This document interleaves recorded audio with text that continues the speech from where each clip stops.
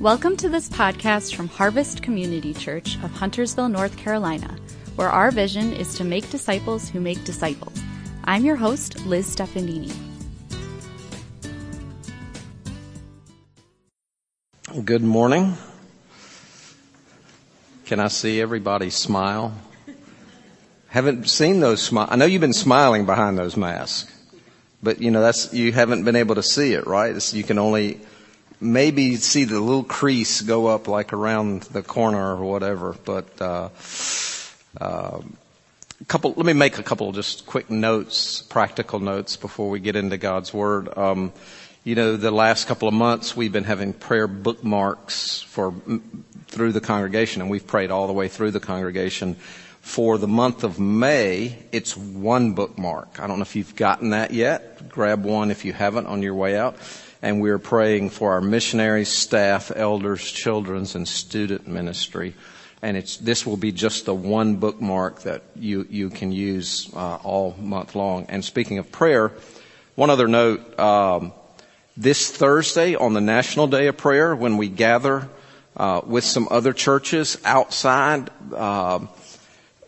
if you at all, it starts at 7. If you can at all possibly get here early and come and park all the way in the back, perhaps starting in the overflow lot, and then we'll start filling that lot because we're going to be out on the lawn and moving out in that direction. And there are at least 4 churches right now, Independence Hill, Jonahville, Crossway, and us, and we don't know how the parking is going to be. So if you come, try to get here early and try to just follow we'll have people out in the parking lot to help direct you, but we'll try to do that, and that would be a very practical help. Wouldn't it be great if we just couldn't park the cars and we had to double park for prayer? We'll see what happens there. Tom Albin was a minister on staff at a church in Tulsa, Oklahoma, and decided to prepare him to teach at the seminary level. He would get a PhD, so he went to Oxford University in England, where John Wesley had studied 250 years earlier. And he signed up for a class on prayer. It was being taught by a world-renowned expert on prayer. And he was nervous about it because this man had had experience in the church. He had been through World War II, and he was part of the underground after the Nazis had swept over his town. And he had such an emphasis on prayer. He frankly was afraid that the man was going to say, you have to get up at 2 o'clock every morning and pray, and then at 4 o'clock and pray, and 6 o'clock and pray, because he had had some experience in a monastery as well. And it was not only him, but apparently other students had that same concerns. And finally, one of the guys in the class raised his hand and said to the professor this question, "Sir, when do we have to pray?" And this godly old saint said, "I would suggest you don't pray until you need to pray." And then he paused and added, "Much like you don't breathe until you need to breathe." Prayer is our spiritual breath, and it is the breath of life in the church. It is what God's Spirit uses to breathe life into the church, and we're going to see that today. We're going to look at that in Acts chapter 2, verse 42. So I invite you to your attention there, and I'm going to walk over here and grab my clicker. Acts chapter 2, 42. You are pretty familiar with this verse by now. The early church, devoted themselves to the apostles' teaching and to fellowship and to the breaking of bread and to prayer. And we are looking as we go through here at characteristics of dynamic church life. And we've seen 3 so far. There was sound doctrine. That was the apostles' teaching. And then they were devoted to fellowship. Not just coffee and donuts, but being in each other's lives and sharing financially and eating meals together and really being together. And then they were devoted to worship. They broke bread often. They remembered the Lord often. They were praising God. And today we add the 4th one. They were devoted to prayer. They were devoted to prayer. And in this message, I want to ask and answer 3 questions. Why did they pray? How and when did they pray? And what should we do? So the first question is, why did they pray? And I think there are at least a couple of reasons. There may be more, but there are at least a couple of reasons. And the first one is that Jesus modeled prayer for them. They had walked with Jesus. These apostles had walked with Jesus. They had lived with Jesus. People had seen how he conducted his life. And they saw prayer. Now, we're going to take a quick look at Jesus' prayer habits. And specifically, I'm going to look at a few passages in Luke. It's interesting because Luke wrote the Gospel of Luke and Acts. But the reason why we go to Luke is that of the 15 instances given in the 4 Gospels where we see Jesus praying, Matthew cites 3 of them. Mark and John mention 4, but Luke records 11. We see Jesus praying in Luke more than in the other Gospels. It doesn't mean that he prayed more or less at different times. It meant that this was Luke's emphasis. And we know Luke's Gospel. Luke stressed as the humanity of Jesus. He was fully God, but he was also fully human. And Luke has more of an emphasis on the humanity of Jesus. And part of that is picturing Jesus at prayer. So, for instance, we won't look at all the verses. We're giving you a lot of references on your outline. You can go home and in your small groups, you can look at some of those other verses. But let me take a look at a few of these, especially on this first one, Luke 4:42. At daybreak, Jesus went out to a solitary place. Now, Mark makes it even more explicit in Mark 1:35 that says he left the house and went to a solitary place where he prayed. Luke doesn't say the words there, but based on everything else in Luke and the parallel passages, we know he went out to pray. The previous day was a Sabbath in Capernaum, and it was extremely busy for Jesus. It was a busy day. He had been teaching in the synagogue service. He was approached by a demon-possessed man. He had healed Peter's mother-in-law. And then in verse 40 it says, when the sun was setting, the people brought to Jesus all who had various kinds of sickness. And laying his hands on each one, he healed them. And moreover, demons came out of many people. So it was a very, very, very incredibly busy day. It wasn't like Jesus had nothing to do. So he said, okay, well, I'll pray because I don't have anything else to do. It was an incredibly busy day. It speaks of his habit, as does this next verse, Luke 5:15.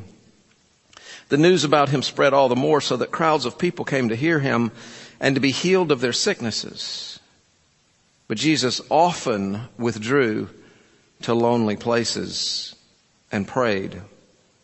And so the principle here is one that may seem backwards to our human mind. We tend to think the busier we are, the less time we have to pray. But for Jesus, the busier he was in God's work, the more he needed to pray. The crowds thronged him. The opportunities were everywhere. And this caused Jesus to give more, not less time, to private prayer. S.D. Gordon says, pressed by duties, by opportunities for service, by the great need around us, we are strongly tempted to give less time to the inner chamber. Surely this work must be done, we think, though it does crowd and flurry our prayer time. No, the Master's practice here says with intense emphasis, not work first and prayer to bless it, But the first place given to prayer and then the service growing out of such prayer will be charged with unmeasured power. Luke chapter 6. One of those days, Jesus went out to a mountainside to pray and spent the night praying to God. Now, it's interesting to note what came before and after this full night of prayer. Before, he had some exasperating experiences with the religious leaders who were criticizing him. And after the all night of prayer, he did three things. First of all, he chose the 12 disciples. Secondly, he healed the sick. And third, he taught God's word in what we know to be the Sermon on the Mount. And so the principle is this: prayer is crucial before making big decisions or attempting big activities for God. Luke chapter 10. In Luke chapter 10, the context is that Jesus had sent the 72 out in pairs. And they returned to him. They had great news. Jesus, the demons submit to us. They told him about all of these wonderful things that happened. And he warned them about pride.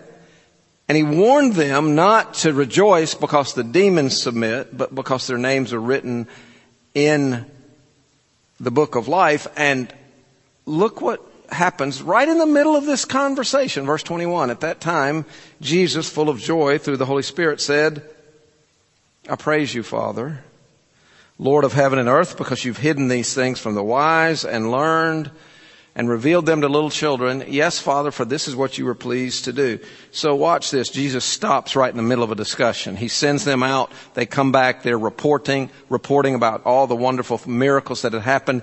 And he's warning them. And he's warning them, and he just says, Father, I thank you. So the principle is that prayer is natural. Prayer was natural for Jesus. It wasn't like, oh, now I've got to go to the prayer time. Prayer should be a natural, not a forced part of our lives with God. In Luke 22, the context is Thursday night of Passion Week.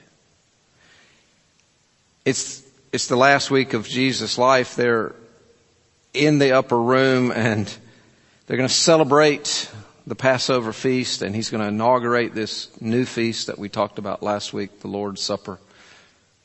And even in a setting like that, the disciples are arguing about who's going to be the greatest. And Jesus turned to Peter, and look what he says in that context. He says, Simon, Simon, Satan has asked to sift all of you as wheat. But I've prayed for you, Simon, that your faith may not fail. And when you have turned back, strengthen your brothers.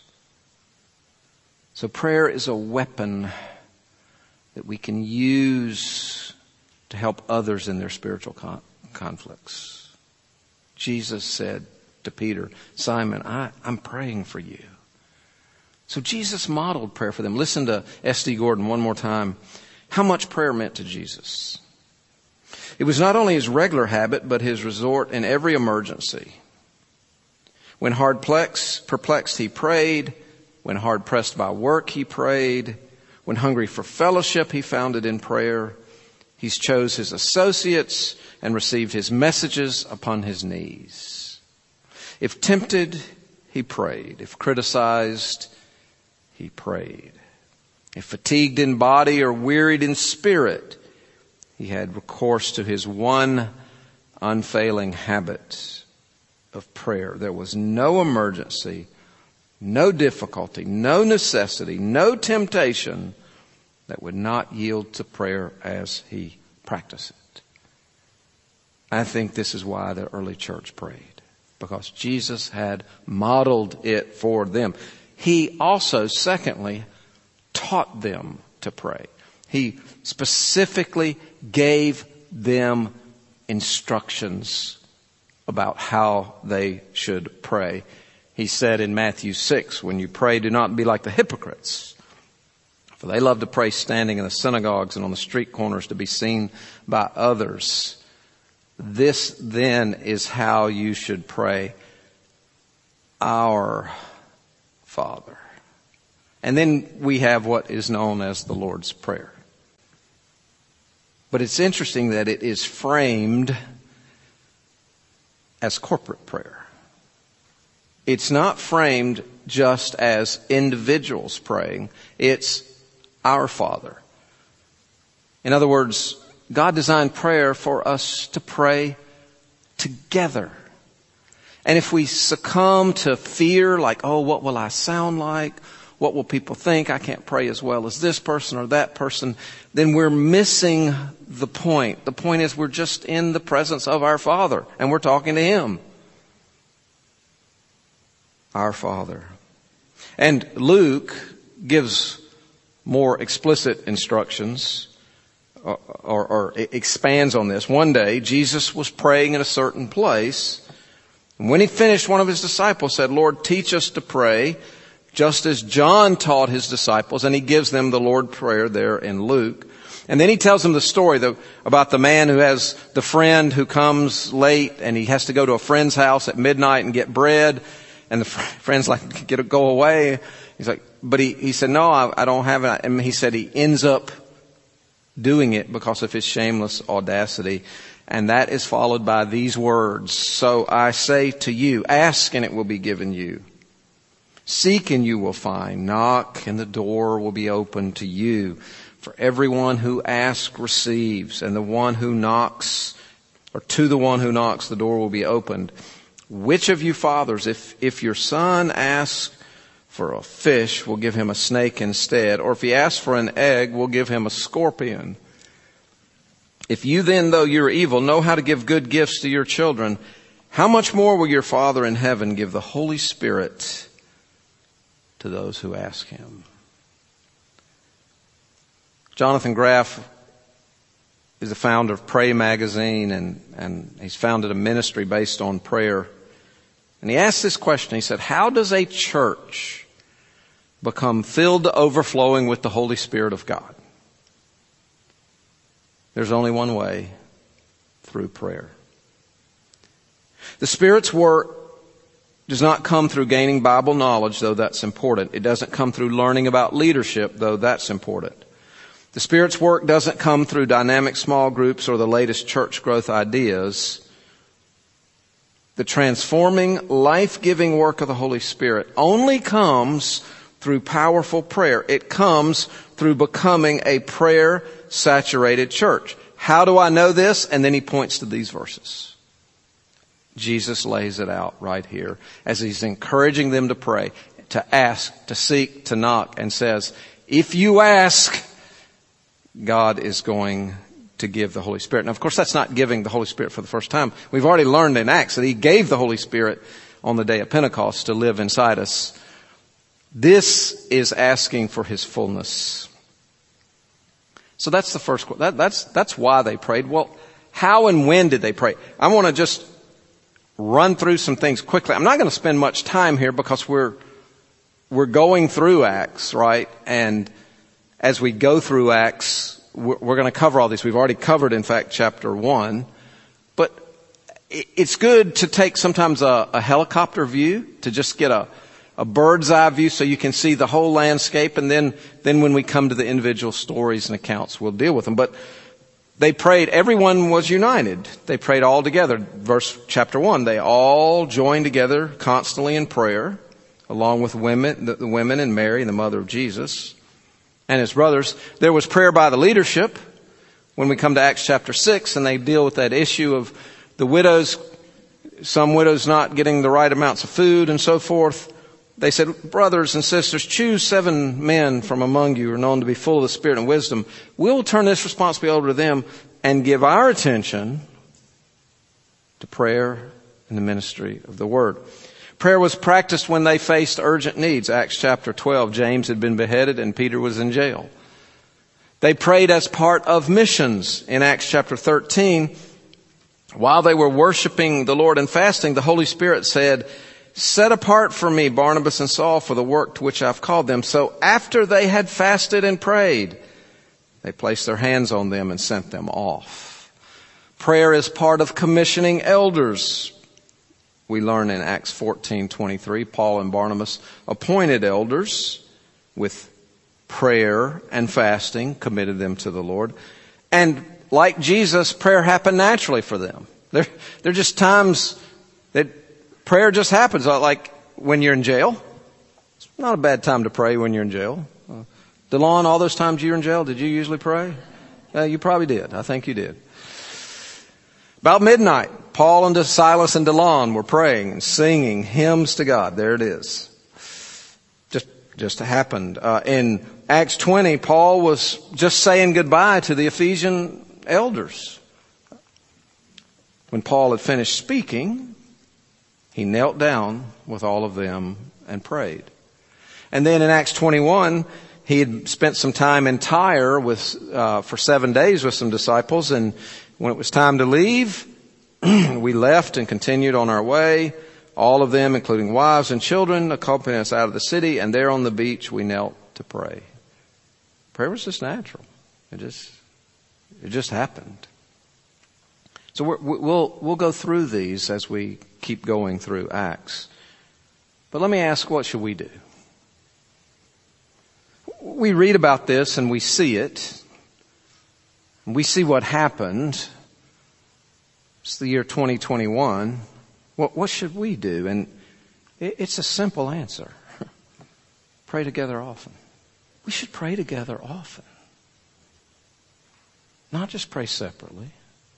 We should pray together. We should pray together often. Many in our congregation are in a small group, a community group, a men's group, a women's group, and all of those groups pray together. And hopefully prayer will be an ever-increasing part of those groups. In teams, in team meetings. Whatever the team is doing, whether it's a children's ministry team or the finance team or whatever team is meeting, prayer should be a part of it. There are church-wide prayer meetings. Like now there are 2 that happen on a weekly basis. We've got 7:30 on Thursday mornings, a virtual time, and then now in between our services, a time that you can do it. There are the special times like this Thursday night, as we mentioned on the National Day of Prayer. There are special focus type prayers like Carolyn and Brenda are involved with moms in prayer. Mothers and grandmothers praying for their children. But are there other prayer times and opportunities that you can drink? There's the pastor's prayer partners that Carol leads, which is so beneficial to me and our church. So when God builds His church, it is devoted to prayer. Now it's funny, like this Acts 2:42, this is only like a little mini series in the big long series of Acts. And I want to ask one more question. I told you I was going to ask you 3 questions, but I want to ask you another question. Is this on the outline? Is that question on the outline? Okay, I didn't put it up on the first PowerPoint. What did God do? We've been talking about what did they do. And that's important to note what they did. They were devoted to sound doctrine, to fellowship, to worship, and to prayer. We learn from them. We see their example. But the early church was not perfect. The early church was not the hero. The early church had problems. And as we keep studying the early church, we're going to find out what some of their sins and their issues were. It would be only partially giving the truth if we focused only on what they did. I think we've got to focus on what God does. Let's take one last big picture look at Acts 2:42 to 47 and answer the question this way. What did God do? He miraculously built the church. So what they're doing is a response to God and what He had done. So remember the context of Acts chapter 2? The Holy Spirit comes on the day of Pentecost and fills them, and they speak in these other languages. It's the first time in the history of salvation that God had sent His Spirit to live inside of His people. He had worked in and through his people all through history. But now he's taken up residence in his people. So that's the context. 3,000 get saved. The church is formed and they are devoted to these things. But what is God doing? Let's read it again. They devoted themselves to the apostles' teaching and to fellowship, to breaking of bread and prayer. Everyone was filled with awe at the many wonders and signs performed by the apostles. The apostles didn't go to wonders and sign school to learn how to do them. God did that. That's not something they could have come up with. And it created awe. All the believers were together and had everything in common. They sold property and possessions to give anyone who had need. Every day they continued to meet together in the temple courts. They broke bread in their homes and ate together with glad and sincere hearts. These are the same ones that a little bit earlier were arguing about who was going to be the greatest in the kingdom. But God's Spirit working in them changed them. And look what it says. They, with glad and sincere hearts, praising God and enjoying the favor of all the people. God opened the eyes and hearts of all the people in the community. And the Lord added daily to their number those who were being saved. God brought the conversions. Again, it wasn't because they went to a great evangelism seminar and learned all the newest techniques. They didn't even know what the word evangelism meant. That God was just filling them and God was saving people. So how did God, there's the things, the filling of the Holy Spirit, the wonders and signs, the favor of the people, and the daily salvations. Thomas Rainer is a church consultant. One congregation, he studied the demographics, the 5-mile radius. It was a 60-year-old church. It was in a sparsely populated area. Blue-collar, agricultural community. Listen to how he describes it. The growth rate of the community was almost zero. Yet the church was experiencing rapid growth. When I visited, I was shocked at what I saw. The church building was in deplorable condition. The parking lot had several pieces of asphalt missing. The roof was leaking in 3 sections. Offices had been subdivided with volunteer labor to make multiple Sunday school classes. Only rough concrete remained as a floor. How could such a worn, ragtag church building be the home of rapid growth? I discovered my answer in my initial interviews with church members. 3 years earlier, a group of men began a daily prayer time for the church at 5 a.m. Just a small group of men said every day at 5 a.m. we're going to pray for the church. From that small beginning, prayer exploded in power through the church. Lost and unchurched people were literally drawn to the formerly staid and stale church. Like the first church in Jerusalem, this church was enjoying the favor of all the people. What an awesome story of how God can work. Anybody here want to start a prayer meeting?